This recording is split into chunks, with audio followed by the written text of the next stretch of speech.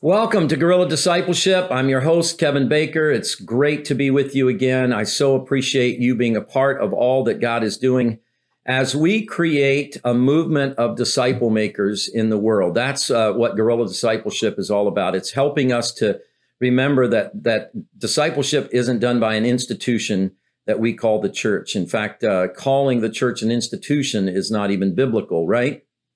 The church is the body of Christ. It's the bride of Christ. It's the people of Christ. And so when we think of guerrilla discipleship, we're talking about engaging the church, the people, in the actions and the obedience and the adventure of helping other people listen and obey Jesus so that their lives will be blessed. So anyway, thank you so much for being here. Let me ask you a question. I want to ponder some philosophical things with you. Over the years, I know that it's been helpful to me sometimes to think things through to their logical conclusion. So think about this. I want to just ask a couple of logical conclusion questions. If your church were completely successful, however you define success, if your church was completely successful at what its mission is, what would happen? What would that look like? I mean, think about what your church's mission. Do you even know what your church's mission is? Think through that to its logical conclusion. If you're using an attractional model, what are you going to do when your building is full? Well, you'd build more buildings, right? You'd build a bigger building. And then when that building is full, because, right, you're always going to have this growth model. And if we're using an attractional model, it's always going to mean that I've got to get bigger, I've got to get bigger, I've got to get bigger, which means I need more staff. And let me ask this question. When you look at your church right now, let's say that your church increased in terms of its attendance tenfold. And you think about the system that you're using right now and what it's producing, because every system that our churches have, our family systems in the church, are precisely tuned to produce the results that we're getting.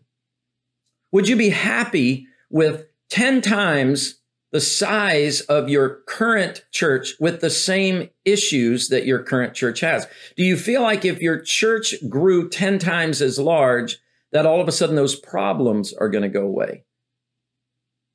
And more than that, let me ask you this. If your church was completely successful at whatever their mission is right now, would it fulfill the Great Commission?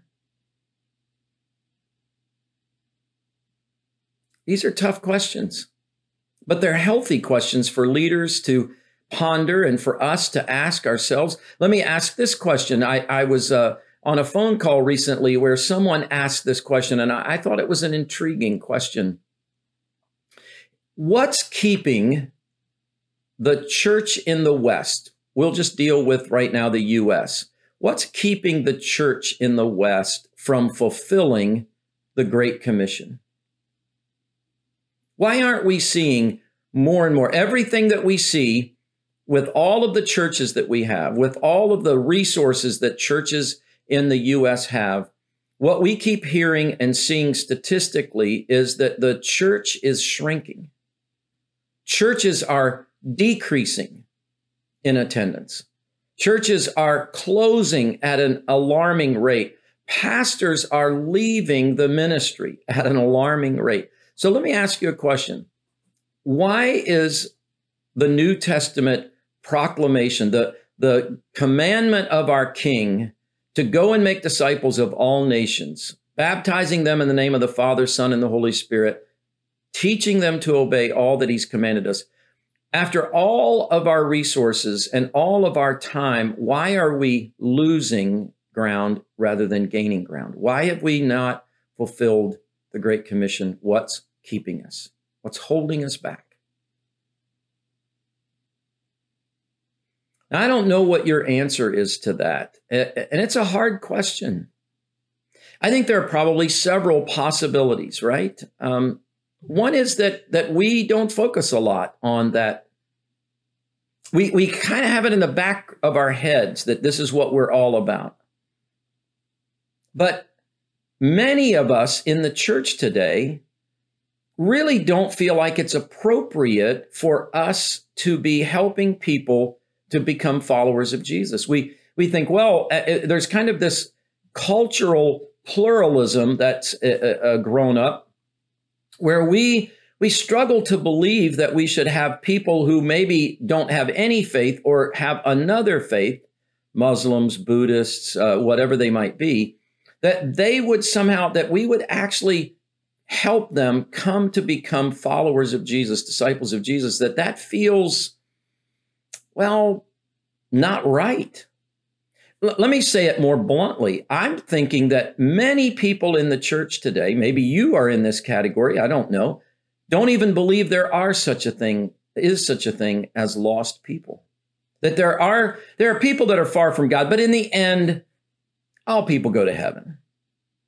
I mean, have we really wrestled with the idea that God's word, at least for 2,000 years, had been read to say that people who were far from God, people who rejected or who had never had the chance perhaps even to hear the gospel and respond to God's grace, were without a Savior and were destined toward an eternity that was going to leave them separated from God, without grace and hope and light and peace.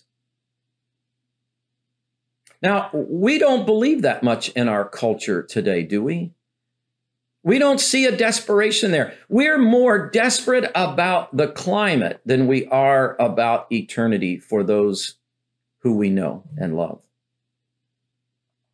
So you see, it's maybe several reasons. Maybe there are a lot of reasons why we in the West are not in any way accomplishing the Great Commission, even with our families. I've talked to many parents who would say things like, well, I'm going to expose my kids to the church, but we want them to make a choice for themselves. As if this is sort of a career move. I don't want to force them to become a football player. I don't want them to, just because I'm a doctor, I don't want them to be a doctor. That's the approach that many of us in the West have taken. It's funny, here we are, surviving through COVID, this pandemic, and we are back into a surge of the pandemic, right? We've got this new variant. And what we've been hearing through this pandemic, the whole time the pandemic is going on, is it's that we have to take practices in our life, not just to protect ourselves from being sick, but we have to make sure that we're protecting others. Isn't that interesting? You're being asked to change our lifestyle, to take on responsibility and burden for those who are around us. And yet, somehow, in the midst of our culture, in terms of spiritual matters, I'm supposed to live and let live, even though the scripture seems to indicate that there will be a godless eternity waiting for many. What do we do about this? How have we become confused about this? Politicians are telling us that the world is going to end in 12 years, that we'll get to a place where we're not able to turn things back because climate and the man-made effects on climate, the human impact on climate is reaching a level where we will not be able to turn back the catastrophic consequences. And we have government policies engaged around making sure that everyone's life is going to be affected in order to save the planet. But to save the planet for what? Now, if you're listening to this and you're a follower of Jesus, if you would say that you believe God's word, if you would call yourself a Christian and mean by that you believe the words of Jesus and believe that Jesus is the Savior of the world, however you would define that, what do we do with the difficulty in our thinking as we take our thinking to its logical conclusion? And what are we going to do about the fact that maybe earlier, as we were talking a few minutes ago, that if our churches became 1,000 times more effective than they are now, would it produce the kingdom of God? And would we see the culture embrace joy and love and peace in a way like we never have before? You see, I think what's slipped in on us in ways that we haven't really been able to distinguish in our thinking is that we've got a man-made utopian ideal that's being, if we could all just get along, isn't that what we're working for? If we could all just get along, as if somehow in the power and strength and wisdom of each other, of humanity, that we can choose in our own strength to get along. But there's nothing in all of history, nothing, not one chapter of history indicates that humanity has the power to save ourselves from violence, from all the evils that we all wrestle with, right? The 7 deadly sins, greed, envy, pride. I mean, there's no period in history where we see awakenings, where spiritual awakenings have happened, and a diminishing, a really releasing of some goodness into the culture has happened. But aside from those spiritual awakenings, there's not a place in history. In fact, there's no even way to look at history and say we are heading towards a more utopian future.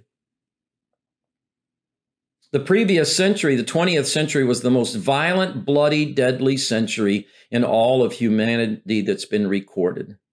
We're not heading in a peaceful direction. Do you look at our culture and do you feel like we're heading in a peaceful direction? So we've got a lot of tough questions that we've got to wrestle through. The scripture seems to paint a picture of truth that goes like this, that God created the world, that we have rebelled against God. And in our rebellion, we want to be God. We think we can fix ourselves and live our lives better outside of obedience to God, outside of surrender to God and reliance and dependence upon God than we can with God. In fact, many of us feel like God is sort of, or churches, maybe we wouldn't say God, but churches, they're sort of just selfish institutions trying to get more people to their way of thinking. And so we've lost a little bit of grounding as to why we would go. When I talk about disciple making with some people in the church, and I don't mean just one church, I mean people in the church in general, other churches. One of the first things when you talk about sharing and being spiritually obvious so that you can have spiritual conversations is one of the first reactions is, well, you don't want me to go stand on the street corner and witness, do you? And yet if I marched down the street today talking about climate and the crisis of the climate, what would happen to me? People might disagree with me, but they might also applaud me for my passion. Let me ask you this. If your life was multiplied 1,000,000 times over, would the world be the kind of place that God has said that he wants it to be? I mean, all of us could say, I guess your answer to that would be, well, it might be better because I'm not as bad as everybody out there. That's true. We're not, right? I mean, you're not. Every single one of us could find someone that's making more mistakes, that's got a bit of a more mean streak, whose anger is worse. I get that. But the truth is, I don't know that I would want 1,000,000 Kevin Bakers. Wow. Because I need a savior. I make so many mistakes on a daily basis. I am so confused. I can be so selfish. I can lose my temper. I struggle at some point with all of the 7 deadly sins, right? On a regular basis, not just occasionally. I have to continually, in fact, in my prayer life this morning, this is what I was praying. I was saying, God, I need your love, your grace, and your power today. Think about that. I need his love. I need to remember that I'm loved, even though sometimes I feel so and act so unlovable. I need his grace. Because I'm not a perfect person, I need the grace of God. What I need is I need forgiveness. I need his unmerited favor. I need God to do for me. I need his grace to be into my weakness, because where I'm weak, God can be strong by his grace. His grace is sufficient for me. And I need his power, because in my own strength, I keep falling into the same pits and the same habits and the same hangups. But by God's power, I am not the same man today that I was 10 years ago. And with his power and grace and love, hopefully I won't be the same man 10 years from now that I am today. So isn't it true that Jesus, when he said, go into all the world and make disciples, what he was saying is, the best thing for this world, the best hope for this world is that I would be its king, its visible king, its reality king in the lives of people. And that if Jesus is king, that's where peace and love and harmony are going to begin to, because I'm living out of not my strength with all of my failings, I'm living out of his strength with his grace and his love. And that God is able to transform my life into something more than I could ever do on my own. And what if our church's model, what if the model of our churches, I know this is all a philosophical conversation. I really am just stirring up some thinking, I hope, within you, that you and I can begin, because until we're convinced, and here's the critical piece, until we're convinced that we can't keep doing what we've been doing and expecting different results, we'll continue with the insanity that we're a part of right now. And if my church, and we get into this place because we're struggling for our churches to grow, so many of us just want, if we could just get 10% growth, we would feel so good. But what if we got 1,000,000th time growth? Would it be what we want it to be? Sure, good things would happen. But would it heal? Would it heal what ails people? Would it really heal the diseases, the illness, the relational brokenness, the dysfunction in families? Would it really heal that? Because don't we still have in our churches all of those things? The church is the hope of the world, but it's not the institutional church. It's the church on its knees. It's the people of God living in the power of God, by the grace of God, and in the love of God. Guerrilla discipleship is aimed at helping us to think and rethink these things and to begin to see God at work in new ways. We cannot continue to do what we've always done and expect to see different results. Today, I think we are living in an era, we are living in a moment where the God of the universe is waking us up through this pandemic, through the political divisiveness, through the reality of what's going on in our culture. We're just degrading and dividing and destroying ourselves as a culture. And I believe the Lord God is waking us up, calling us to a place of repentance. And part of that repentance is going to be, God, we've not been following you. We've not been the Spirit-filled, committed followers of you. We've not been obedient. God, we've grown, but we've not been obedient. I know this is a hard message today. And maybe you would say, boy, this was depressing, but let's think about this, because here's the thing. We are not the victors, but he is. We cannot achieve the victory, but he will. So let's cooperate with him. Let's surrender to him. Let's ask ourselves the tough questions in our church meetings and around the table. Let's begin to allow God to give us new thoughts. And actually, I think we're going to find that they're not new thoughts. They're just the thoughts that he gave us, the answers, perhaps, let me say it this way, the answers that he gave us in the scripture in the first place. Maybe what we really need to do is to return back to a fresh reading of God's word, a fresh reading of the Gospels in the book of Acts, and ask ourselves the hard question, are we living this truth out? Do I really believe this? And does my life show and kind of model that I'm living according to these principles? God wants to bless us. That's why he's invited us into this. He doesn't want to harm us. He wants to save us. He wants to rescue us. Jesus said, I didn't come to do anything other than give you life abundantly. It's the other one. It's that enemy, that adversary that wants to seek to, and does seek to kill, destroy, deceive. So I'm just going to ask you to spend some time this week in prayer, just asking God to speak into your heart. I don't know what he's going to say to you, but asking these hard questions, unsettling questions, and bringing them before the throne of God's mercy and grace may just awaken things, may just awaken us to some things that God's been inviting us to see. Thank you so much for being a part of Guerrilla Discipleship. Look forward to seeing you again next week. God bless you.